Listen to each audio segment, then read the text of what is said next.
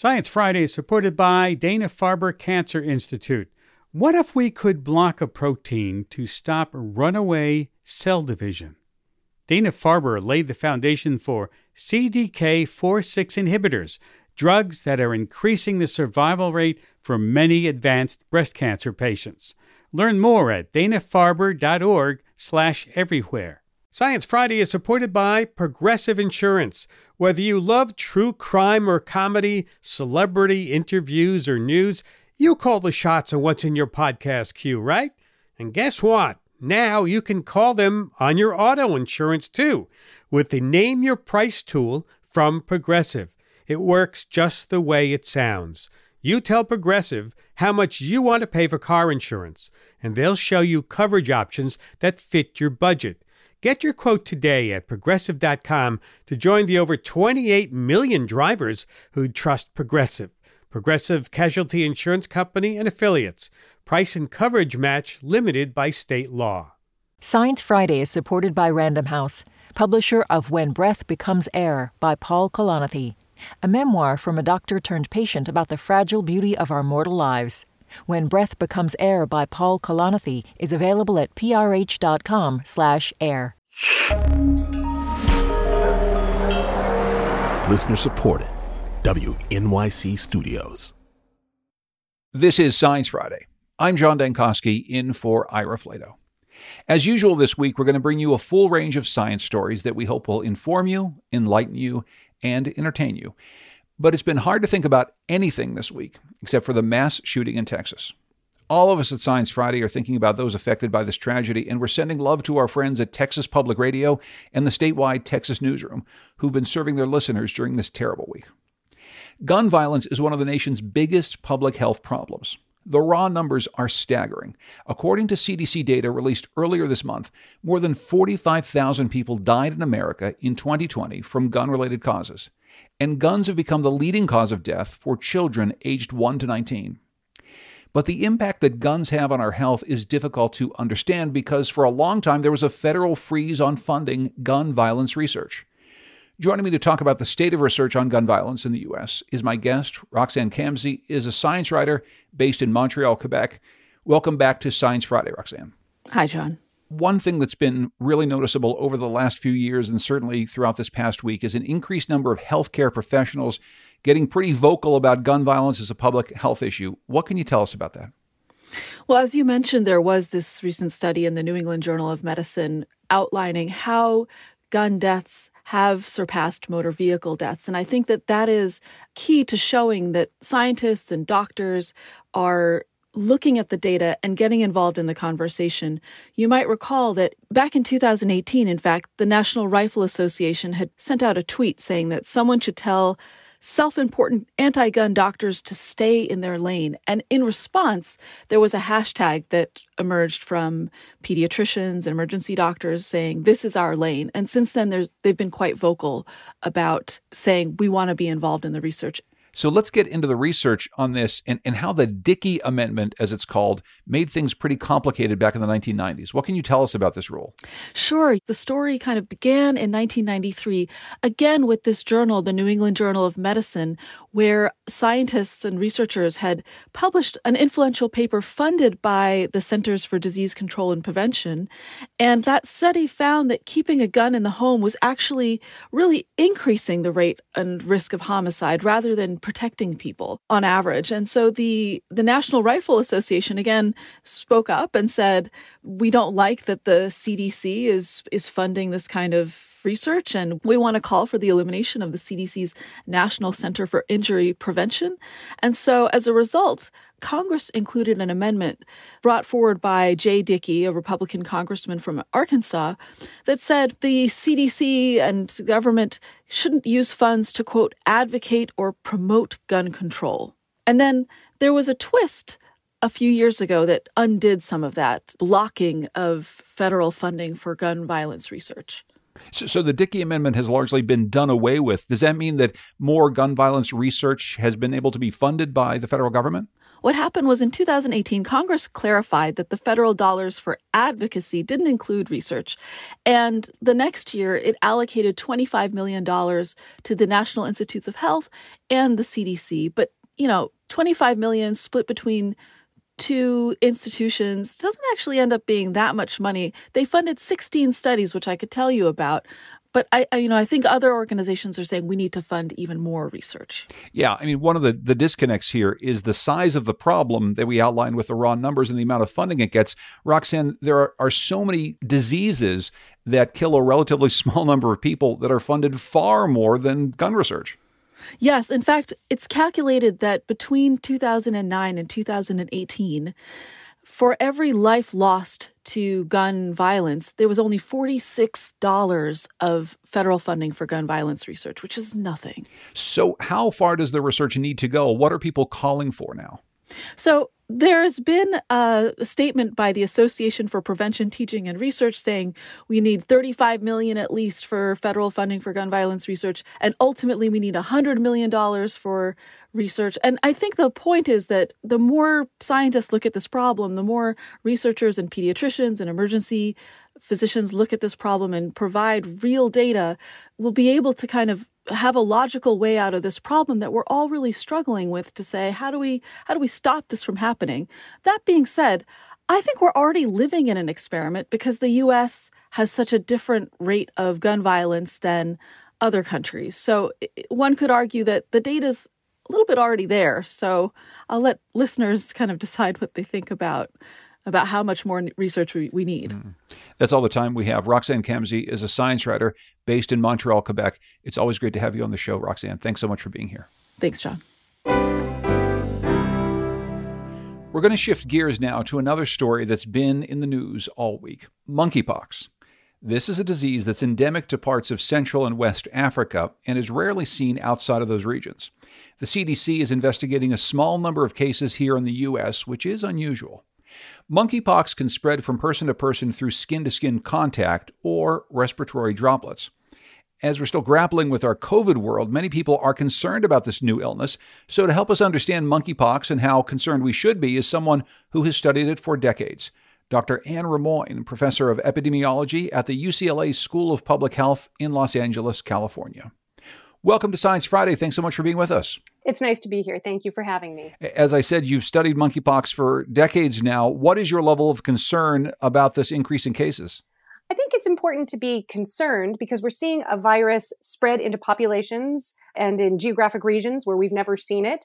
We're seeing new patterns. When you see new patterns of a disease, that's when you need to be concerned. But I think the issue of concern should not be conflated with alarm. And that's very important to remember. How serious a disease is this? Well, monkeypox can be a very substantial disease, but it also can present in much milder forms as well. I've been working in the Democratic Republic of Congo for 2 decades, and the monkeypox clade that is seen there, the version of it that we see in DRC, is much more severe than the West African clade. And that West African clade is what we're seeing associated with these clusters of cases. And that is a much milder form of disease. But, that's not to say that it can't be serious in individuals, in particular individuals who may be immunocompromised. So do you know why these cases are on the rise right now? Well, one of the major drivers of these importations of monkeypox from Africa is that, we had this amazing achievement of the eradication of smallpox. And when smallpox was eradicated, we ceased vaccinating for the vast majority of the world. So as time has gone on, the world no longer has any immunity to smallpox or any other related viruses. Monkeypox is a cousin of smallpox. And therefore, when you have a population that has no immunity to a virus and is exposed to a virus, we're likely to see spread. We've seen increasing cases in Africa, in the Democratic Republic of Congo, in Nigeria. And so it makes sense with increased travel and trade. Eventually, we're going to see importations of these cases of monkeypox that are occurring on the ground in these endemic countries. And when somebody else comes in contact with a person who has monkeypox, it's a perfect opportunity for spread. Does the smallpox vaccine protect against monkeypox? The smallpox vaccine does provide protection against monkeypox. My early work on monkeypox documented a large rise in the incidence of monkeypox 30 years after cessation of smallpox vaccine. And this, we felt that one of the major drivers of this was this rising proportion of the population that had no immunity. And we saw very few cases in people that had been vaccinated. Now, there's a question of how long the vaccine is going to hold out. And if you have a significant exposure, you still very possibly could become infected. But it's very probable that the vaccine would provide some protection, even in terms of reducing the severity of disease. So we haven't been vaccinating against smallpox in the U.S. for about 50 years or so. There's a sense that with climate change, deforestation, closer proximity to wildlife, there are chances for more diseases like this, and certainly global travel, to jump from animals to people, to jump from one part of the world to another part of the world. Should we be getting vaccinated against smallpox and other poxes? I think at this point, that's not really something that we need to be concerned about or have on the table in terms of discussion. Pox viruses that we're concerned about as a threat to humans are generally only endemic in places like sub-Saharan Africa. And even there, the disease is still reasonably rare enough that these governments are not really considering doing any kind of mass vaccination. The threat is reasonably low. The risk is reasonably low in general. That said, I do think that when you see increasing cases, we do need to consider options of using vaccine for people who have been exposed, people who are at high risk of exposure. But we're always weighing the cost benefit and also the availability of this kind of vaccine. And so I think it's just important that this is something that will be considered for certain populations at risk, but is certainly not something that is going to be needed on a mass population level. When you see news coverage of lesions and sores and people worried about monkeypox coming to the United States and to North America, what do you tell people? What are you looking for, and what is your thought as you see this coverage? I think that there are different levels of concern for different groups of people. Now, I think we have to differentiate the concern, or for a healthcare worker, for example, a healthcare worker who may come in contact with cases may be more concerned and be more cautious, be on the lookout for unusual rash or a history of travel to a monkeypox endemic area in the last month. And I think that that's a different category. Now, when we think about this on a global level or on a policy level, I think it's really important to remember that an infection anywhere is potentially an infection anywhere, and that if the current COVID-19 pandemic has not driven that home, I think that these clusters of monkeypox cases really should, that we need to have excellent disease surveillance. We need to have the capacity to be able to do case investigations, contact tracing, and really get to the bottom of what's happening. This is certainly a situation that requires attention, focused intervention, and a real evaluation of what needs to be done in terms of preventing pandemics before they start. Dr. Anne Ramoyne is professor of epidemiology at the UCLA School of Public Health in Los Angeles, California. Thank you so much for your time. I really appreciate it. It's my pleasure. We've got to take a break. When we come back, parents of newborns are worried about the baby formula shortage. We'll talk about why formula is such an important source of nutrition for millions of babies. WNYC Studios is supported by the Natural Resources Defense Council. Using science, the law, and people power, NRDC is committed to confronting the climate crisis, protecting public health, and safeguarding nature. They address the impact of fossil fuels on communities and our environment. They help protect wildlife, public lands, and irreplaceable ecosystems that all living things depend on. They work to enact policies for clean air, clean water, and access to nature for all. You can help NRDC safeguard the Earth for future generations. Visit nrdc.org/WNYC for more information. Science Friday is supported by ZBiotics.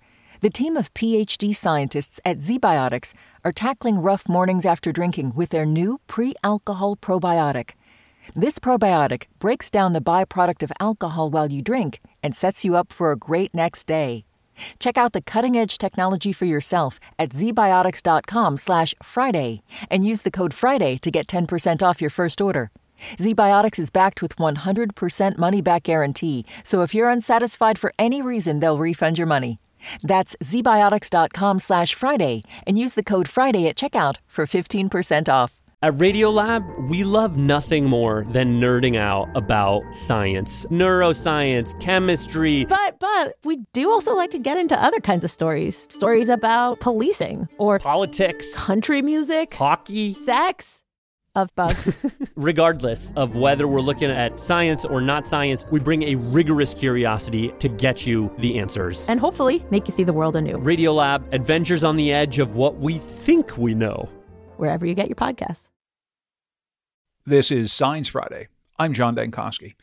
If you're the parent of a newborn, you've likely experienced how difficult it's gotten to find your little one's favorite baby formula. In February, Abbott Nutrition, a major manufacturer of baby food and formula, shut down a factory in Michigan. Now, this came after the FDA began investigating serious and even fatal bacterial infections in infants who were fed formula from the plant.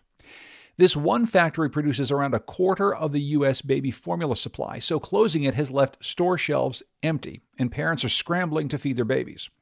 Here to tell us more about formula and what parents can do during the shortage is my guest, Dr. Bridget Young, Assistant Professor of Pediatrics at the University of Rochester and founder of BabyFormulaExpert.com, which is based in Rochester, New York. Bridget, welcome back to Science Friday. Thanks so much for being here. Oh, John, it's my pleasure. Thank you for having me. So formula has helped to feed millions of babies over the years. What exactly is in baby formula? So baby formula is this very unique food that we sometimes refer to as sole source nutrition, meaning it's one of those rare food items that you can feed to an infant exclusively that will grow a baby appropriately. And it's really that or breast milk for infants under 6 months who are unable to have other food. So it's the perfect blend of macronutrients, your protein, fat, and carbohydrate. Everybody's heard of that. And the micronutrients, all the vitamins and minerals in the exact amount that a human infant needs to grow. But the other component of formula that's often overlooked and that we're really dealing with now is this safety component. So the FDA has a lot of regulations and parameters that also ensure that formula is safe. Formula is the safest food product in the United States because the manufacturing plants are inspected, the batches are tested for bacterial contamination. That's what resulted in this recall you just referred to. And that's because young infants' immune systems aren't developed. And so they're much more susceptible to becoming ill from foodborne pathogens than an adult. So not only is formula nutritionally complete in that delicate balanced recipe, but it also goes through all these extra safety measures to ensure that it also doesn't include things that we don't want to be in there, like bacteria. So that tight regulation in your mind has really worked in order to keep the baby formula supply safe for children. Yes.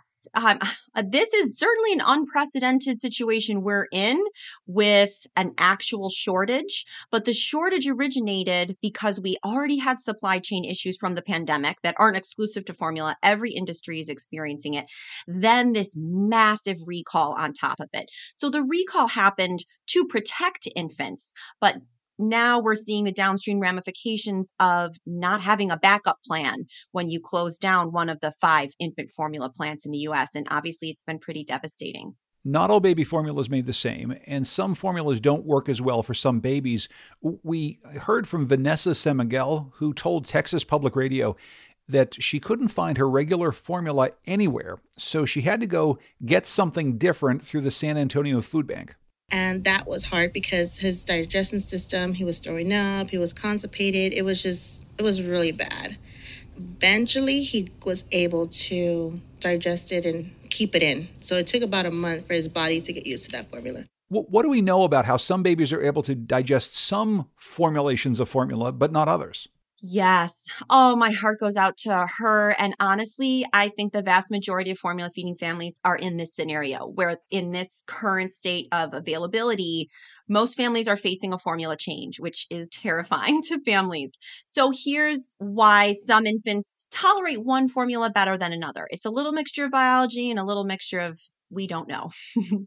So when an infant is especially exclusively consuming a formula, that's the only thing they're eating. And there is variation in formula, which we'll probably talk about. So they're eating a specific set of ingredients, and that's all they're eating. So their body becomes really well at producing the enzymes needed to digest those specific ingredients. And if you change it overnight, and now maybe you have a different oil included in the fat blend, or maybe you move from whey predominant cow's milk to a casein predominant cow's milk. Those are all of a sudden really new things that the baby has to digest.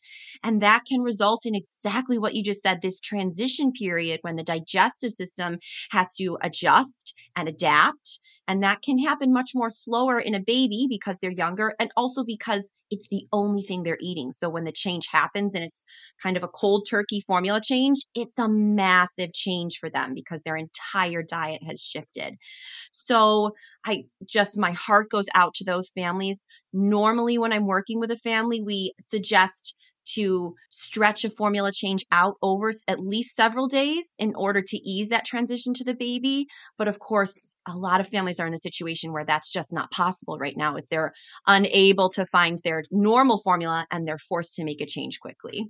And just so that I understand, is this about children physiologically preferring some type of formula versus another, or is this really just about a young digestive system that would be able to tolerate almost any kind of formula, but it's the change that is causing the problem?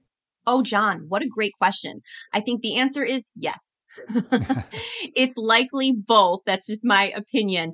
The other thing is, anytime you're changing a formula or the baby is going through transition, they're also getting older. So they're, aging each and every day, and each and every day their digestive tract becomes more mature. So that's the third factor that's happening. With every day they age, they are also more likely to tolerate things better. Now, I do want to be clear, as especially in a situation, the vast majority of infants, with the exception of diagnosed medical condition like allergy or severe intestinal disease, can really handle any infant formula on the market. They may have a couple rough days with maybe gas or some discomfort during the transition, but it's safe for them to have any infant formula. It's not dangerous, but they may face this a little bit of a turbulent transition time, but it is absolutely safe, again, for the vast majority of babies. So I don't want parents to be concerned about that. Among the things, though, that you say are not safe, this idea that parents, if they're desperate, could be making their own formula from some recipe at home. What do you tell people about that? Gosh, it certainly seems popular on social media. I myself have seen lots of recipes floating around. And you're absolutely right that we 100% advise families, please don't make homemade formula.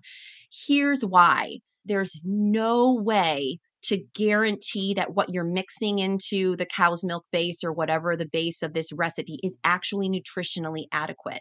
If you're using some kind of supplement, which almost all these recipes do, supplements are not regulated by the FDA. So for example, if it's a vitamin supplement and you think you're adding a very specific amount, there's no way of knowing actually what's in that supplement. It could be dramatically less, it could be dramatically more, and it could also contain other ingredients that aren't on the list of ingredients, fillers that could be dangerous to a young infant. And then anytime you're adding other ingredients, you're also potentially introducing sources of bacterial contamination, things that can make the baby physically sick very quickly. And so for those reasons, homemade formula can go bad fast. And so we are strongly recommending parents not to do that. So what advice can you give parents right now who are just at their wits' end? They can't find any formula, or they can't find the right type of formula that their baby has been able to tolerate. What are you telling them? Yes. Oh, I'm so glad you asked. So I would like to emphasize, again, if your infant is not consuming a hypoallergenic or an amino acid formula, this is going to be the vast majority. Any infant formula, any It could even be soy formula. So the quote unquote infant formula is the term on the can. That means it's gone through all these safety measures. Any of those are fine and safe for your baby. Places that you can look for formula that you may not have thought. Of course, everyone checks their grocery stores and large stores like Target or Walmart. Other places you should check. Number one of any rule, call your pediatrician. They will likely have connections with local resources. They may also have samples of formula on hand. Also, I really encourage families to consider generic brand formulas. The quality is equally as high and they are equally as safe. Other places that sell formula, but that wouldn't be your first place to look, like health food stores, Whole Foods, smaller local shops can often still have some formula on hand. And lastly, I've been really touched and impressed by seeing a lot of local community resources rise up around this. So there's been a lot of social media, local parent groups that are doing formula exchange. So lots of families have formula in the house that they're not using. So connecting families with formula that other families have that's not going to use. That's another great place to check. But I would just remind everyone from a safety standpoint that you never want to take an opened can from someone else. You would want to be sure the formula is unopened, the can is undamaged, and it's non-expired. And lastly, you can also talk with your doctor about potentially donor milk. Donor milk banks have made pasteurized, safe donor milk available in the quantity that they have. And whether or not that's available to you is going to depend on where you are geographically in the United States. And you will need a pediatrician prescription to access it. But talking to your doctor about that is another potentially great way to acquire a safe formula substitute. And we'll be talking about milk banks more in our next story coming up. I'd like to thank our guest, though. Dr. Bridget Young is Assistant Professor of Pediatrics at the University of Rochester and founder of BabyFormulaExpert.com. She's based in Rochester, New York.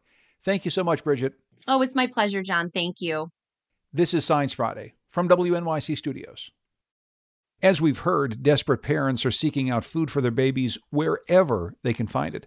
And one of those places might be a milk bank, a facility that collects donations of breast milk and distributes that milk to babies who need an extra boost. To learn a bit more, let's check in on the state of science. This is KERA for WWNO, St. Louis Public Radio, Iowa Public Radio News. Local news stories of national significance. There are about 30 accredited milk banks in the U.S., which are experiencing a higher demand due to the current formula shortage. Here to tell us more about this is Darian Benson, a health reporter for Side Effects Public Media, based at WFYI in Indianapolis, Indiana. Welcome to Science Friday, Darian. Hi, thanks for having me. Well, we just learned about the formula shortage and what it means for babies, but desperate parents are also turning to another source, these milk banks. So tell us, first of all, how exactly does a milk bank work? Yeah, so a milk bank is a tissue bank. Donors who donate milk that they might be producing, they might have an extra supply of milk, or they might have been a surrogate or something. So they're donating their milk, and that milk is then pasteurized, much like the milk that we might drink. It's then pasteurized to make sure there's no harmful bacteria or anything like that, and then it's donated to babies in need. The milk is primarily for babies in the NICU or babies who might medically benefit from breast milk. Maybe a mom's milk hasn't come in yet, or maybe the baby is adopted and might benefit from breast milk. This is Science Friday from WNYC Studios. We're talking with Darian Benson, a health reporter for Side Effects Public Media from WFYI in Indianapolis, Indiana. So, of course, right now, with this formula shortage, people are looking for baby food all sorts of places, and this might be one place that they're looking to buy. If you were a parent looking to buy breast milk, is it easy to purchase? Unfortunately, it's not that easy to purchase. You can't really just, walk into a milk bank and purchase milk like you would at a store. Because the milk is primarily for the NICU babies or the sick babies, there's a very limited supply of milk that people can just purchase, right? It's also kind of expensive. At the milk bank in Indianapolis, there's a processing fee of $4.50 for an ounce of breast milk. Now, there is a sliding scale based on income, and sometimes, there's grants or, donations for people to kind of offset that cost, but it is still pretty costly. A breastfed baby needs anywhere between 19 to 30 ounces of milk a day. So if a baby drinks about 4-ounce bottles 7 times a day. That's about $126 a day. My goodness. So that is quite an expense. Even before this current shortage, though, you reported back in February that milk banks were seeing a bit of a rise in demand. I assume that rise in demand has just increased within the last couple of weeks. Yeah, so I spoke with Jenna Streit, who's the advancement director of the milk bank in Indianapolis. She said that they're seeing an increase in requests for donor milk. We're hearing from across the region, across the country, that families are searching, spending a lot of time driving around and trying to find formula options that just aren't in stock. We're now fielding a lot of calls from somewhat desperate families who are searching for a way to feed their baby. They want to help, right? They don't want any baby to go hungry, and they're trying their best, but their supply is limited to the amount of donors that they have and the amount of milk that they do have. And you've been talking to a lot of parents. I'm wondering how they're coping with this shortage and what exactly you're hearing from people who might be seeking out milk from milk banks now. Parents are desperate. They're trying to find ways to feed their baby. If their baby is formula fed, they can't find formula, right? The shelves oftentimes are empty, and it's a really big problem for babies who might have a dairy allergy or need specialized formula. So parents have joined, groups online on primarily Facebook of people who are, either swapping formula or swapping donated milk. A lot of moms and parents are looking for donors who are willing to, donate some milk for their baby. But for the babies with allergies, some parents are asking, is there a donor who might be dairy-free? I spoke to one mom who is pumping extra just so she can increase her supply to donate more milk to babies who might have some allergies. She's eliminated dairy and a few other common allergies just so she can help these babies who are sick. Just to be clear, Darian, when you're talking about this sort of person-to-person exchange or people finding milk through a Facebook group, this is a very different thing than going through a milk bank. I assume that this comes with some pretty substantial risks.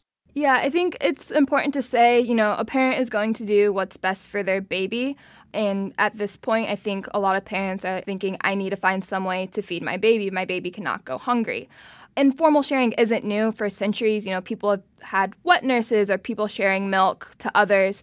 But the FDA does not recommend informal milk sharing. They do ask, regardless if a parent is going to a milk bank or finding milk through a friend or online, that they speak to a doctor first. But that's just because there are some risks, especially with informal sharing. There's bacteria if somebody's not storing the milk properly.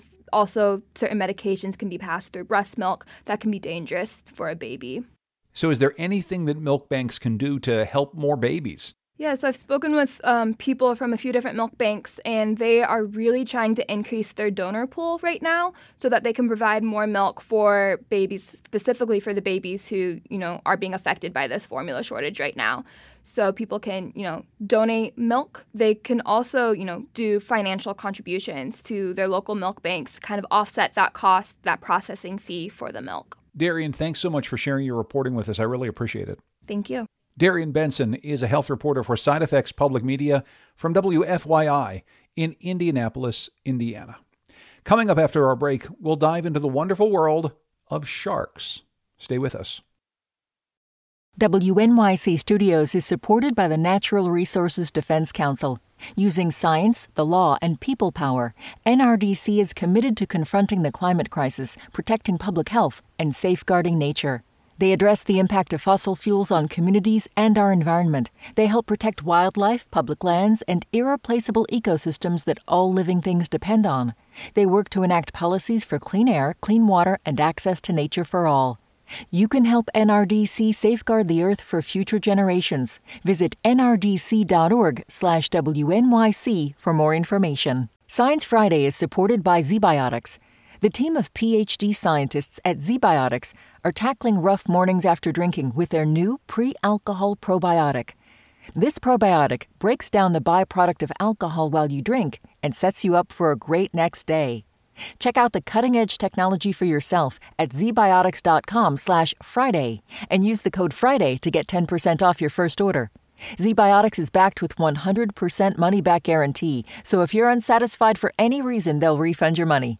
That's zbiotics.com/Friday and use the code Friday at checkout for 15% off. This is Science Friday. I'm John Dankosky.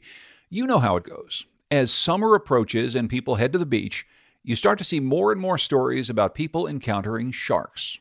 But my next guest points out every story with a headline like "Big Shark Spotted Near Beach" could also be written as "Fish Swims in Water, It's Home." Sharks have this kind of mythic status, like an aquatic T-Rex, but our fascination with their apex predator status leads to coverage that can be over the top, misguided, and sometimes even harmful to the goal of conserving and protecting threatened species. Dr. David Schiffman is a faculty research associate at Arizona State University, and he's the author of the brand new book, Why Sharks Matter, a deep dive with the world's most misunderstood predator. Welcome to Science Friday, David. Thanks for having me, John. Well, we're going to get to why sharks are misunderstood in just a moment. But first, let's spend some time just marveling at them a bit. What's your favorite shark fact? Oh, man, there are so many fascinating facts about these animals. And like many kids, I had a shark thing when I was little that I never grew out of. Ask the 8-year-old in your life, and they probably know some amazing facts of their own. But the one that I use when I just have one fact to blow people's mind, Greenland sharks, which are a deep sea Arctic species, they can live to be over 400 years old. They're the longest lived vertebrate animal in the world, and they have been found with polar bears and reindeer in their stomachs. Oh my God. Isn't that incredible? It's probably scavenging of animals that are swimming from ice floe to ice floe and drown, but I like to think that a polar bear swimming from ice floe to ice floe is pretty vulnerable to getting slurped up from below. My goodness, 400 years? How does that even happen? Isn't that wild? And they're not considered reproductively mature adults until they're in their 160s, which means that a Greenland shark born on the day that Canada was confederated as a modern nation is still a teenager. Oh my goodness. Well, we're going to have lots more shark facts, and I'm sure people will want to hear more of them. One of the things I want to talk about for a second is shark skin. Now, I've never gotten to pet a shark myself, but I just assumed that the skin was smooth, and you write that it is, kind of. Tell us about shark skin. Yeah, so sharks are covered in these amazing scale-like features called dermal denticles, which means skin teeth, and they are pointed backwards. So if you do touch a shark from nose to tail, it's incredibly smooth. But if you go the other way, it's incredibly rough enough to cut your skin. Many marine biologists I know have experienced something called shark burn, which is because of this. One time I was helping to work up a lemon shark for some of my PhD research, and I looked down and the back of the lemon shark was covered in hair. And I thought, that's weird, fish don't have hair. And then I looked and my leg was bleeding. So just from the skin. The shark did not bite me. It was safely restrained, but it just moved just a fraction of an inch, and that was enough to just shear a whole bunch of skin and hair right off me. My goodness. And you talk about how diverse a group of animals these are, these animals that we call sharks. Maybe you can explain a little bit about that diversity, because there's not just one thing. As you say over and over again in your book, the great white from Jaws is not the only shark out there. Absolutely. There are actually over 500 known species of sharks. And there's a new species of shark, skate, ray, or chimera discovered on average about every 2 weeks somewhere in the world. And they come in just about every shape and size and color that you can imagine. The smallest is smaller than your forearm. The largest is larger than a school bus. Some are striped, some are spotted. Some have crazy long tails. Some have weird faces or weird snouts. One is bubblegum pink in color. So just about any place that you can imagine, there's sharks that live there. The U.S. Navy SEALs have a saying that if you want to test if there's a shark near you, you dip your finger in the water and taste it. And if it's salty, that means you're in the ocean, and therefore there's probably a shark near you. And that's true, but it's also incomplete because some sharks live in rivers. And among all these various types of sharks, David, you say there's even one that glows? Yeah, there's a whole group of sharks that can glow in the dark that are called the lantern sharks. There's a lot of deep sea organisms that are able to bioluminesce or biofluoresce in some ways, because if you live in the deep sea, it's so dark there because the sunlight never reaches. So sometimes that's for signaling other members of your own species. Sometimes it's for attracting prey to come investigate what the weird light is. Sometimes it's for scaring away predators. So, yeah, there are glow-in-the-dark sharks. So sharks are, of course, fish, but maybe you could help me place them on the evolutionary tree. Sure. That's a question I get a lot, actually, that are sharks fish? And the answer is yes. But they're a different group of fish from something like a tuna or a goldfish or a bass. Those are the bony fishes. They have skeletons that are made of bone, just like ours. But if you crinkle your nose or crinkle your ears, you can feel that that's more flexible. That's cartilage. And sharks, skates, rays, and chimeras are the cartilaginous fishes. Their skeletons are made out of cartilage, just like that. And it is more flexible than bone. It's lighter than bone. It heals faster than bone. Is there something in the way that sharks are made that have allowed them to live so long, to be on this planet for such a very long time and thrive and survive? Sharks are just extraordinarily well adapted to their environments. There were animals recognizable as sharks swimming in the ocean not only before there were dinosaurs on land, but before there were trees on land, and long before there were rings around Saturn. So this is a really ancient group of fish, which makes their modern-day conservation crises all the more tragic. Your message in the book is that sharks do matter. Explain why they matter so much ecologically. Predators help keep the food web in balance. It's really that simple. And when you lose predators, it can unravel the whole food web with wide-ranging and unpredictable effects that can be really, really ecologically disruptive. And for organisms, including humans, that depend on those ecosystems, that can be unbelievably bad. And when we're talking about the ocean, that is a series of ecosystems that billions of humans depend on for food and for employment. We very much want the oceans to be healthy. And for there to be healthy oceans, we need there to be, among other things, healthy populations of predators. But not all sharks are just predators. Some are food as well, and not just for humans. Absolutely. Some are the apex predators, the top of the food chain that you may visualize when you hear about sharks. But some are small, and there are sharks that have been eaten by birds. There are sharks that are eaten by bony fish. There are sharks that are eaten by seals and sea lions. One of my favorite photos from a few years ago was a bull shark that got taken out by a saltwater crocodile. So these animals can be fulfilling all sorts of important ecological roles. Could you explain how threatened sharks are? Sharks are some of the most threatened animals in the world. According to the IUCN Red List, which is an international group of conservation science experts, about 1/3 of all known species of sharks and their relatives are considered threatened with extinction. Frogs are in worse shape than that because of the chytrid fungus disease that's spreading through rainforests. One type of hard corals is in worse shape than that, and that's it. When people hear about sharks in the media, there's this tone of danger and threat. I know that the numbers of people who are attacked by sharks, whether it's in the US or globally, is nowhere near as much as the hype. But maybe you could put in some context the threat that sharks pose to humans. The threat that sharks pose to humans is astronomically low. In a typical year, hundreds of millions of humans go in the ocean, and 50 to 70 are bitten by sharks. Not 50 to 70 million, 50 to 70. Many of those bites are so minor that they require a Band-Aid, not even stitches. In a typical year, more Americans are killed by flower pots falling on their heads from above as they walk down the street than are killed by sharks. And as a social media guy, my favorite one of those statistics is that more people in the world are killed not paying attention while taking a selfie of the beautiful scenery and falling off cliffs than are killed by sharks. So why do you think it is that we have such a preoccupation with shark safety, with worries about swimmers being eaten by sharks? Is it just that movie Jaws, or is there something else to it?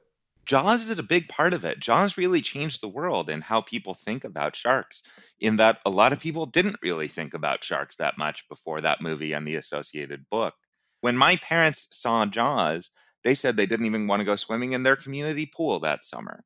It absolutely terrified people. And when I say shark, what you picture is the shark from Jaws, even though we know that's not really how they behave or really what they look like. The same is true of dinosaurs. If I ask you to picture a T-Rex, you picture the T-Rex from Jurassic Park, even though we know that's not what they look like or a lot of how they behave.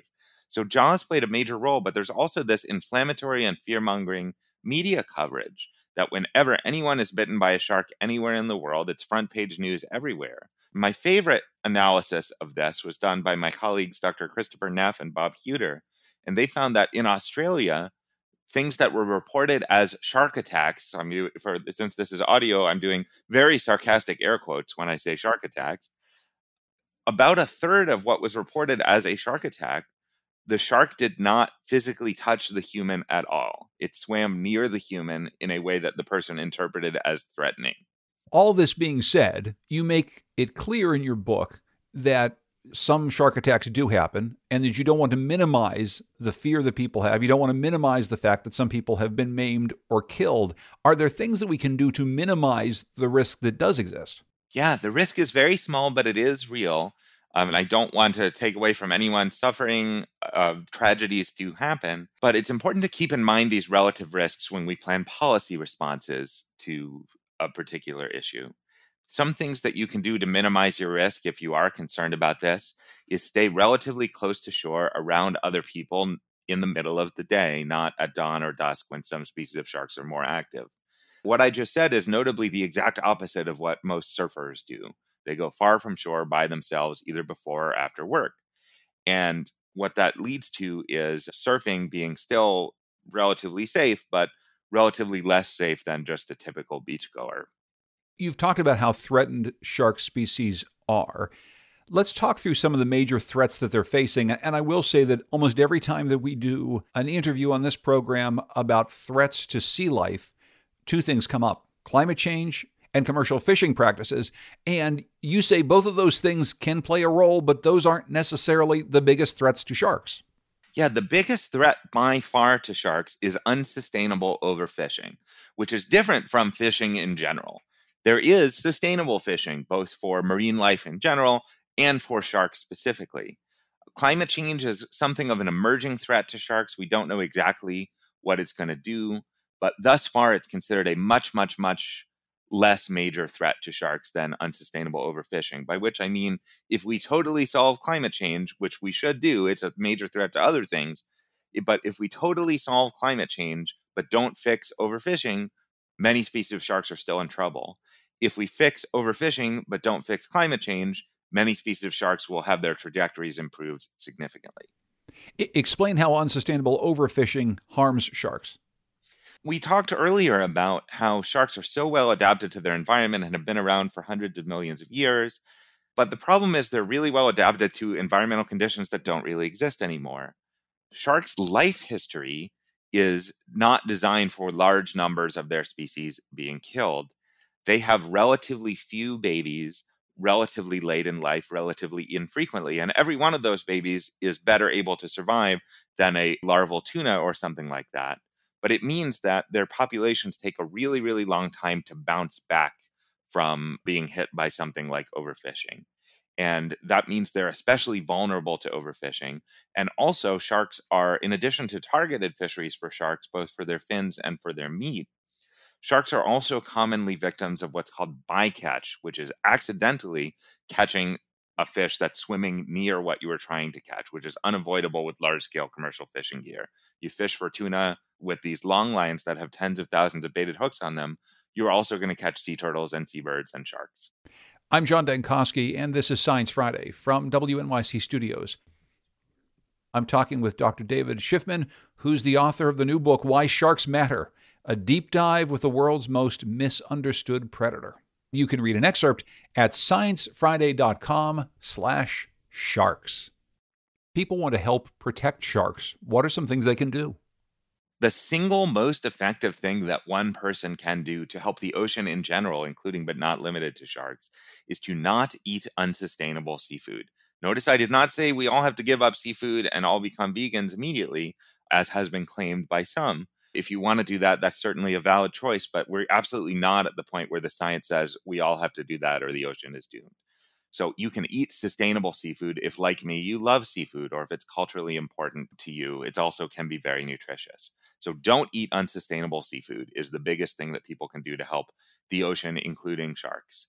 There are also some great environmental nonprofits that could sure use your support. I introduce readers to many of them in the book. But also, I want to stress that there are some problematic nonprofits that do not actually do a whole lot to help. And the book also talks about ways that people are trying to help that are perhaps not especially helpful. Without getting into too many of those details, are there things that people are doing to try to help the oceans as a whole that maybe, in the end, can harm a species like sharks? There are some problematic practices done by some wildlife tourism operators. These are people who operate businesses where you can pay to go swimming with sharks, scuba diving or snorkeling or something. And that absolutely can be done in a way that is safe for humans and sharks, but it's increasingly done in such a way that it is bad for sharks and can be quite dangerous for humans. There are people who have swung the pendulum of shark misunderstanding too far in the wrong direction. It used to be this belief that the only good shark is a dead shark, and if you dip your toe in the bathtub, a shark's going to eat your whole family, so we should kill them all. And we don't have that as a problem so much anymore. But now we have people who go too far in the other direction and say sharks are actually cute, innocent, adorable puppy dogs who just need love and hugs and kisses. And there are people who hug and kiss and ride large free-swimming sharks. And they say they're doing conservation by doing this. I don't know what the heck that is, but it's not conservation. I can't leave this conversation without asking you, what's your favorite shark, David? My favorite shark is the sandbar shark. Follow #BestShark on Twitter and Instagram, and you will see years of me talking about how much I love my sandbar sharks. Why do you love the sandbar shark so? Sandbar sharks are sort of the classic model shark. If I ask you to visualize a shark, it's going to look an awful lot like a sandbar shark. If you've ever been to an aquarium, you've probably seen one. They're very common aquarium animals, which means that for millions of children around the world, a sandbar shark is the first shark they ever see in their whole life. And that can lead to a life of wanting to protect the ocean.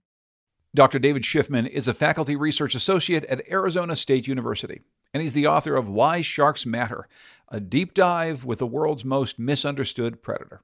David, thanks so much for being with us. Thanks for having me. That's all the time we have this hour. Here's Kyle, Marian Viterbo with some of the folks who helped make this show possible. Annie Nero is our individual giving manager. Nahima Ahmed is our manager of impact strategy. Dee Peterschmidt is our digital producer, and I'm community manager, Kyle Marian Viterbo. Thanks for listening. Thanks, Kyle. BJ Liederman composed our theme music. Ira's back next week. I'm John Dankosky.